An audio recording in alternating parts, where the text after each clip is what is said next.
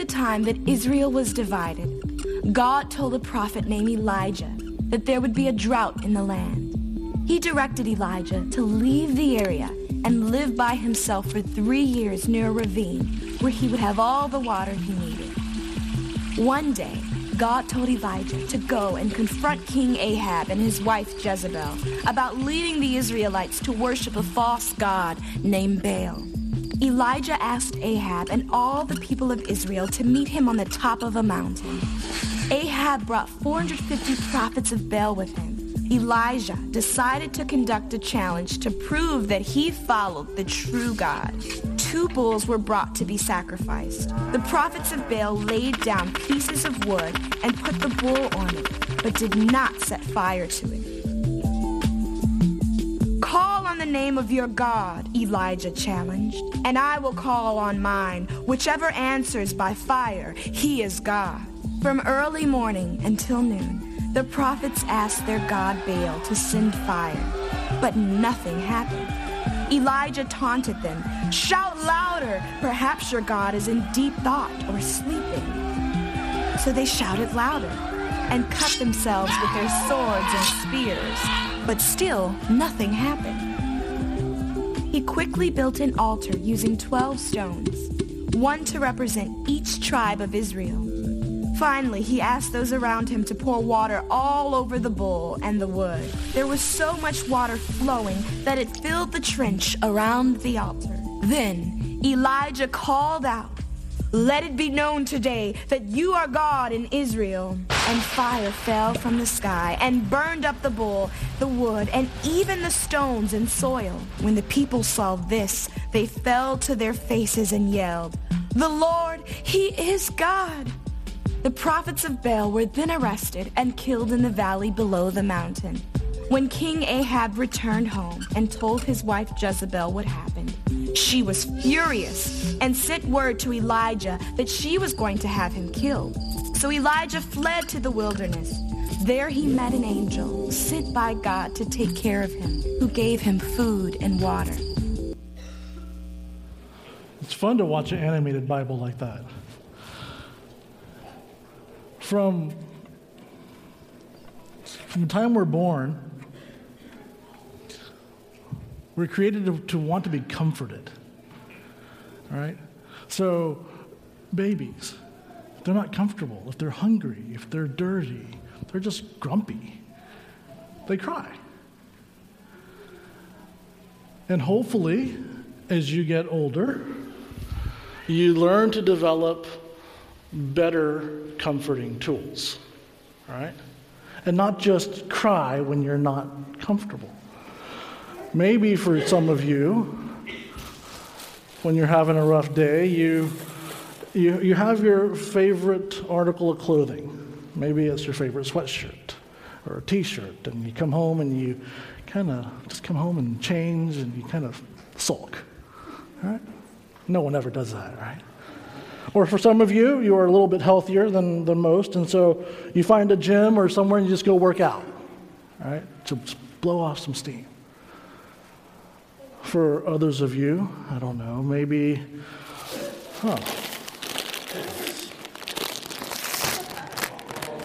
always a good, look, listen, this is my junior high Bible study group right in here, and they know that, sometimes the best comfort food is flaming hot lime and Cheetos. Is that right, guys? Yeah.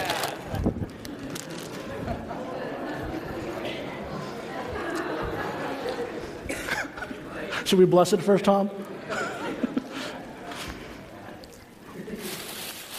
Others of you, this is far too small, but maybe your tub is a little bit bigger than this one. You come home, you go for the freezer.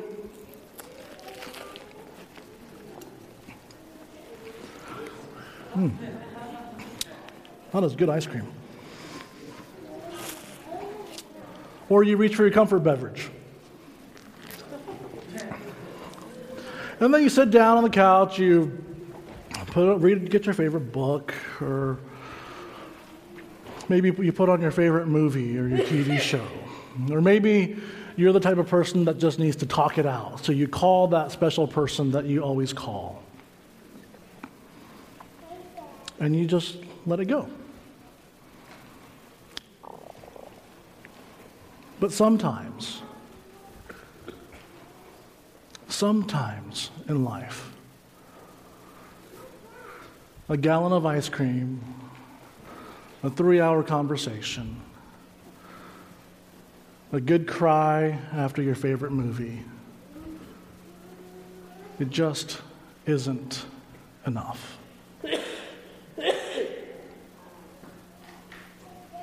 You know what I'm talking about because many of us have been there.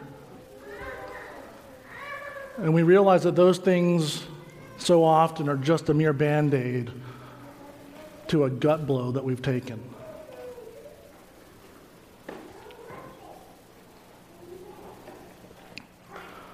We recognize that sometimes life is tough.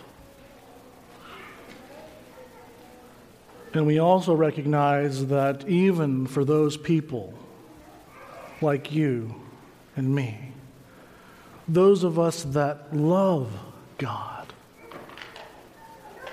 life can be tough. As you saw this morning, Elijah was a man that was God's representative in his time for his people. And he went and he, with God's power, was able to be part of amazing things. He was part of several miracles, whether it was predicting 3 years of drought in front of a king, or going back and saying, hey, it's been tough the last 3 years, right? Drought's over. God says it's done. But I challenge you to a duel. Right? So you go and you get all of your prophets and you bring them. And we're going to have a little contest. And he makes a mockery of the prophets of Baal. You can read the full account of this story starting in 1 Kings chapter 17. But this morning, I invite you to turn with me to 1 Kings chapter 19. Verse 1, and we're going to pick up pretty much where the video left off. 1 Kings 19, verse 1. Ahab, who was the king, he goes home and he's talking to Jezebel, his wife, the queen. Now Ahab told Jezebel everything Elijah had done and how he had killed all the prophets with the sword. So Jezebel sent a messenger to Elijah to say, May the gods deal with me, be it ever so severely, if by this time tomorrow I do not make your life, Elijah, like that of one of them, one of my prophets that you killed. So Elijah was afraid and he ran for his life. When he came to Beersheba in Judah, he left his servant there. And he himself went further, another day's journey into the wilderness. And he came to a broom bush, sat down under it, and he prayed. And he didn't pray any prayer. He prayed that he might die. Maybe you understand Elijah's prayer. His raw, his heart-to-heart conversation with God. He was experiencing the painful reality that many of us face, and he was alone. It wasn't his happy place, but it was the birthplace of holy rawness between him and God. And so Elijah speaks honestly to God. Verse 4, I have had enough, Lord. Take my life. I am no better than my ancestors. And again, he laid down under the bush and he fell asleep. He's emotionally spent, so he collapses. But he's not alone. He's not alone because God is with him. While the act of being open to being comforted, or the act of being willing to be encouraged by someone else, that's a choice that we can make. Having the presence of God in our lives, that's a gift that only God can give. And so Elijah's there. He's there. And when he is exhausted, God is there. Noah, the one that you saw up here singing, well, just standing up here actually, he's 2, and he's our youngest, and he loves puzzles. So if you come to our house, we have stacks and stacks of puzzles.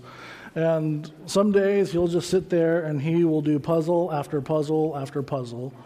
And then he'll flip them over, break them apart, and he'll do them again. Well, I think it was last week I went out and I found this puzzle, and it was the alphabet puzzle. And there were big pieces, and there were 27 pieces. All right. One was the engine at the front, and then 26 pieces following, one for each letter. Now, he knows his alphabet.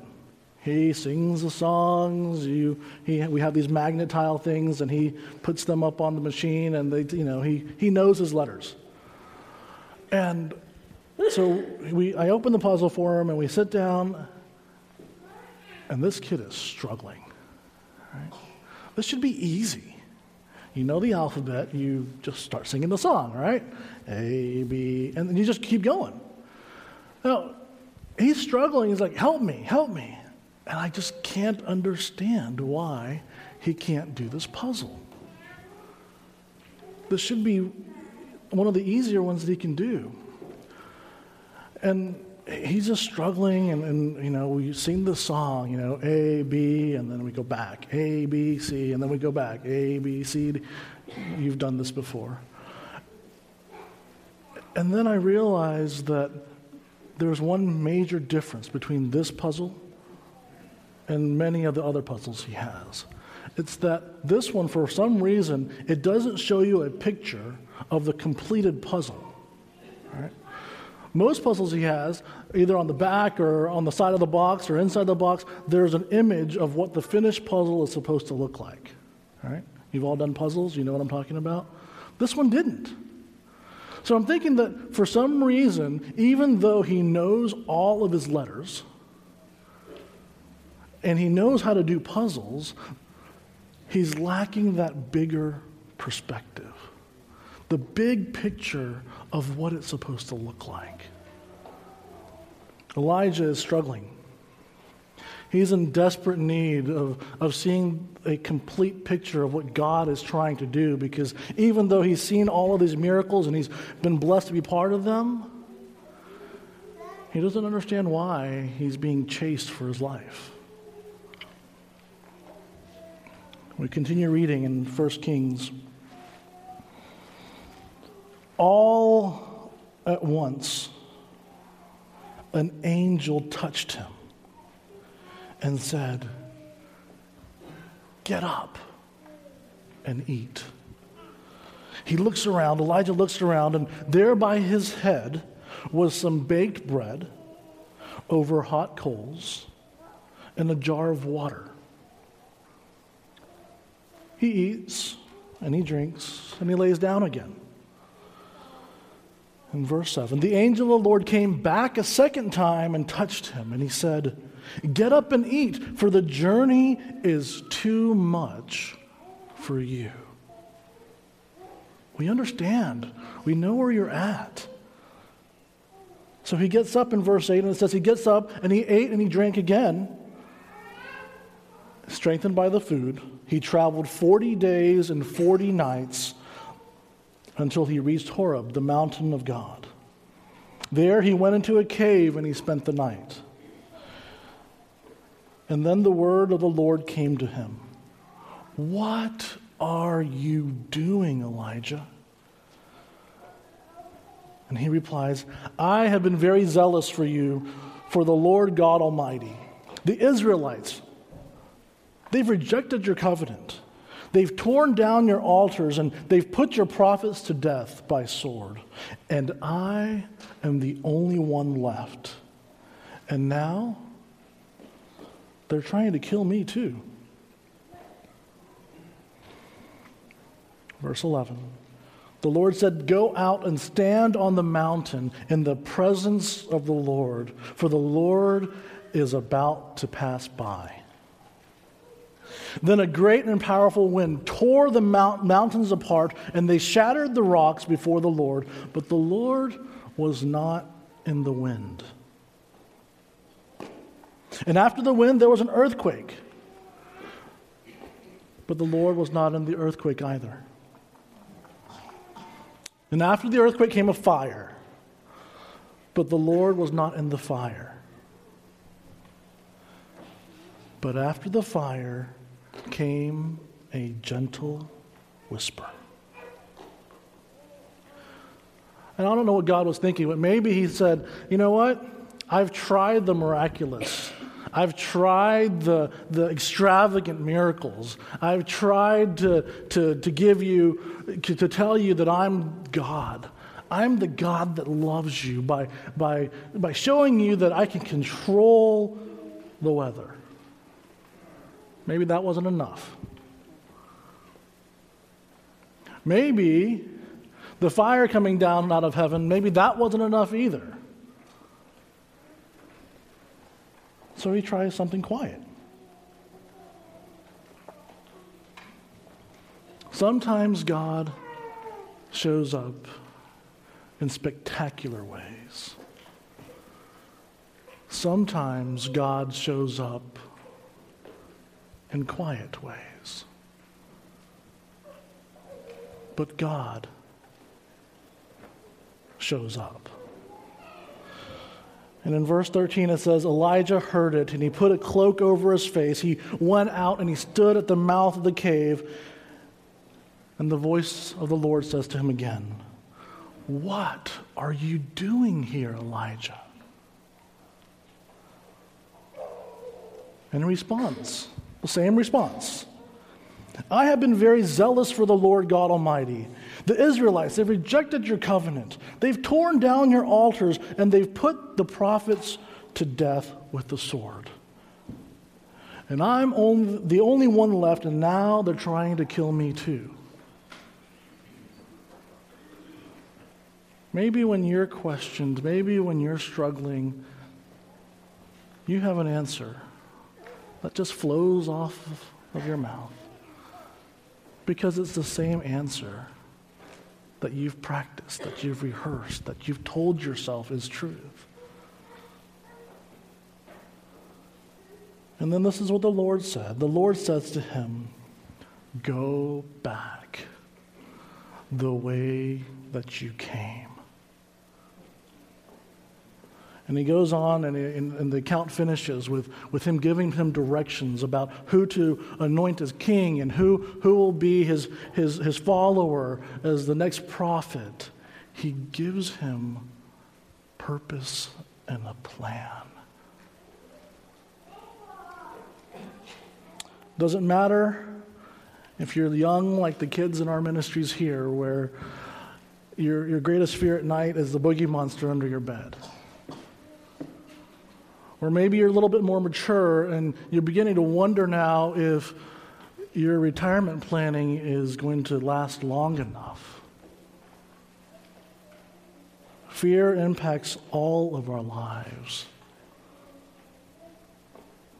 But we resonate with Elijah because we've all been in places in our lives, whether it's at our job or in our homes, in our circle of friends, where doing our best simply for some was not enough.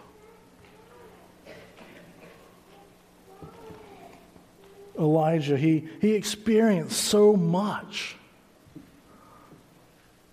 yet he lost focus. The life that he lived that was intertwined with amazing miracles, with spectacular things.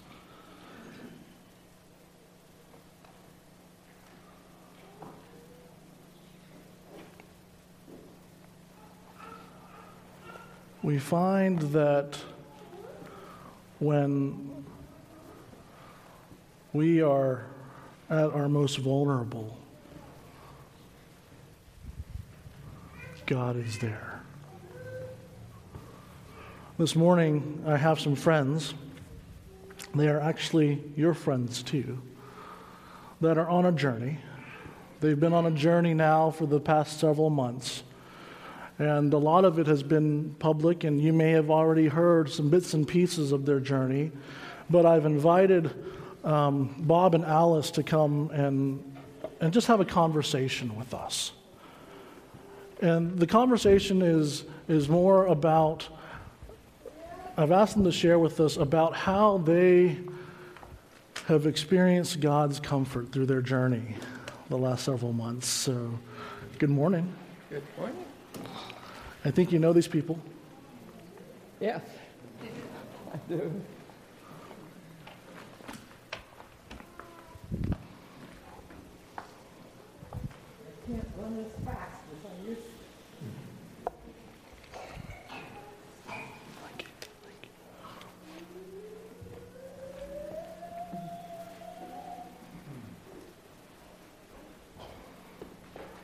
I think I can hold mine better. Okay.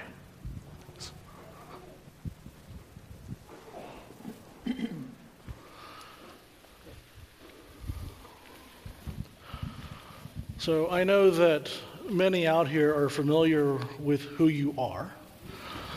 But just for those that may not be familiar with maybe a little bit about your journey the last several months, could you kind of fill everybody in and kind of give us an update of? Well, it was probably in about July that I had a few little mishaps. And one of them, I went into the drive Friday night after setting quilts up, and I took down the curbing near the driveway, and I took one tire out. And I went into my husband who was on the porch, and I said, I just blew your tire. And he didn't say a word. He was so kind. But that's probably the beginning of when things were going wrong for us. And Bob realized that I wasn't quite hanging straight. And so we started investigating and finding what we needed to do for getting some help for us.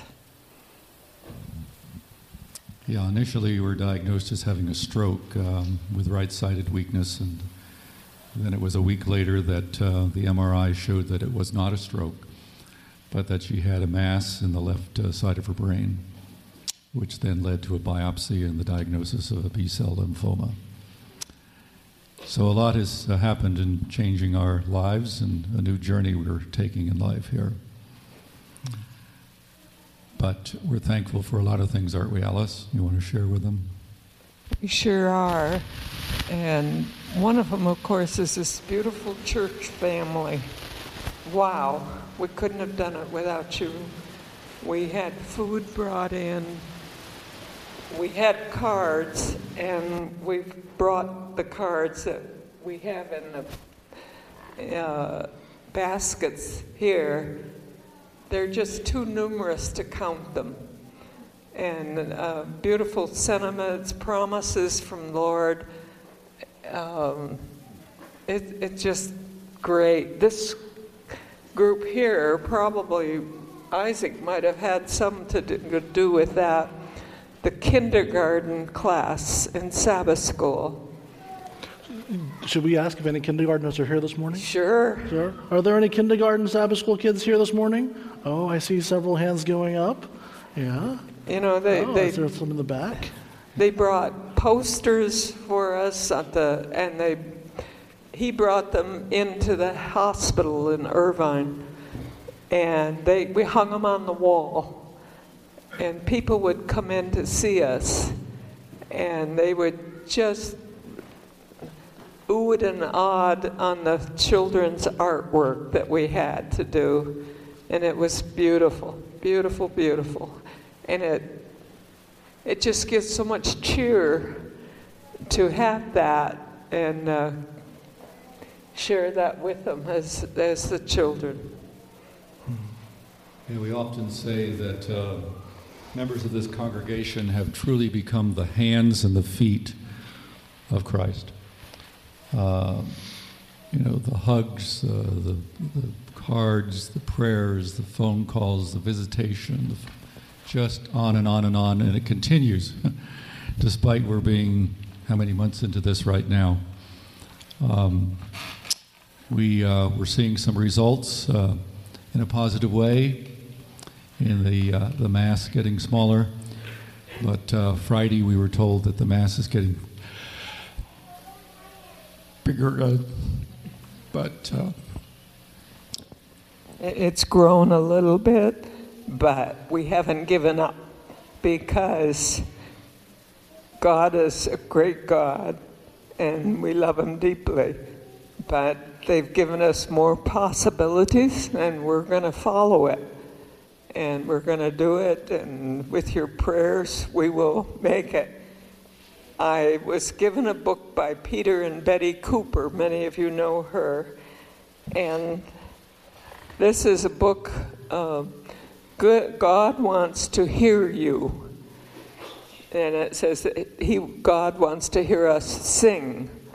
So every night before we go to bed, we lay together in the bed and we sing a hymn for us.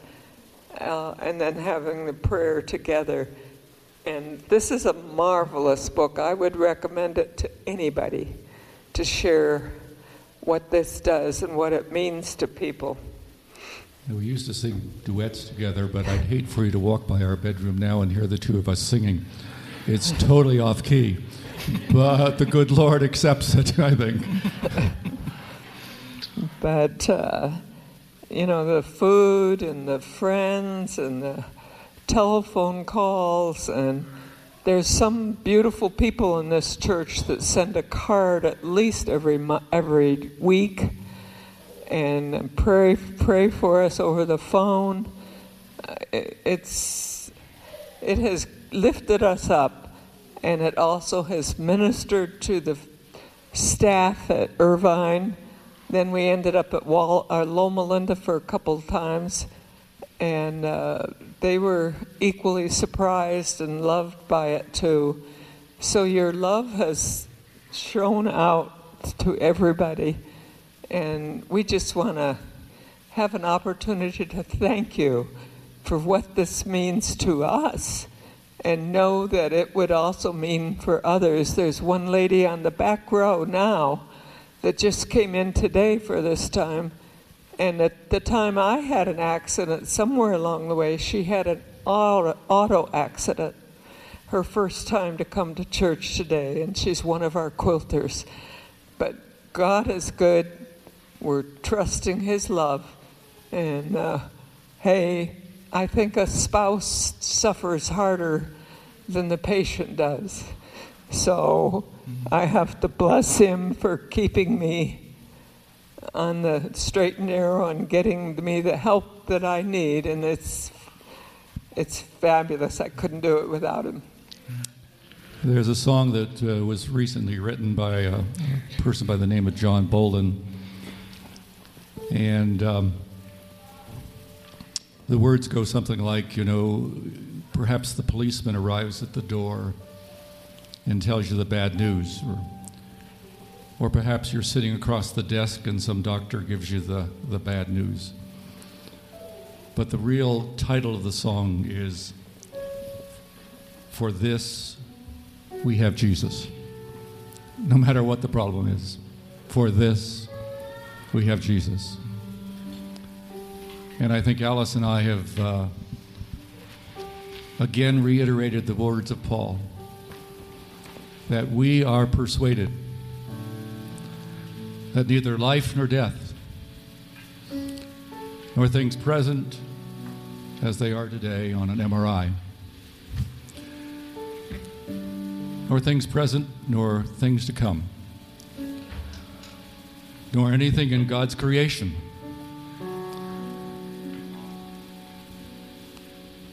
can separate us from the love of God, which is in Christ Jesus. And you folks sitting in the pews in front of us have been the feet and the hands of that Christ that allows us to keep going on. And we're not the only ones here in this church. Others of you are suffering as well and have your problems, be it a cancer or be it a financial problem or somebody has walked out of the house. But take the promise that none of these things can separate us from the love of God. And that's what we cling to. Before we sing our last song, I was meeting with Alice this week, kind of preparing for this morning. And she shared that every night they sing a song together. And Alice, she shared with me that some nights you just don't want to sing, right? But Bob sings for the both of you. Right. Right. And this morning, I think we have a chance to come together as a church body to sing to God. And Tom is going to, and the worship team is going to lead us. Sing not only for Bob and Alice, but we sing to God, letting him know that we recognize that we need him every day of our lives.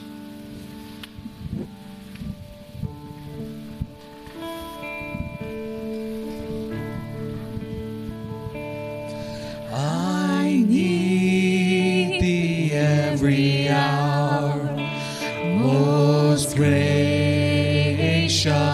Lord. No tender voice like thine can peace afford. I need thee, oh, I need thee. Every hour I need thee. Oh, bless me now, my Savior. I come to thee.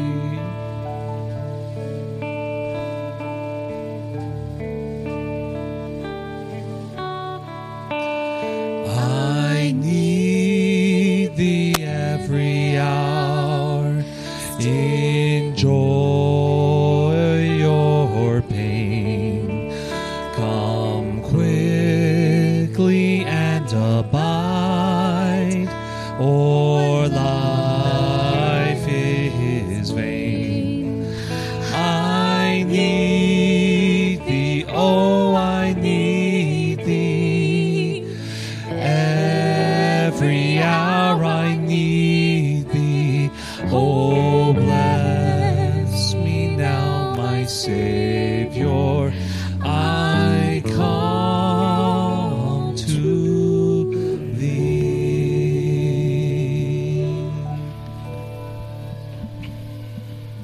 So go now and live this week knowing that the God that you need in your home, in your place of work, in your community, that God that you need shows up sometimes in amazing ways.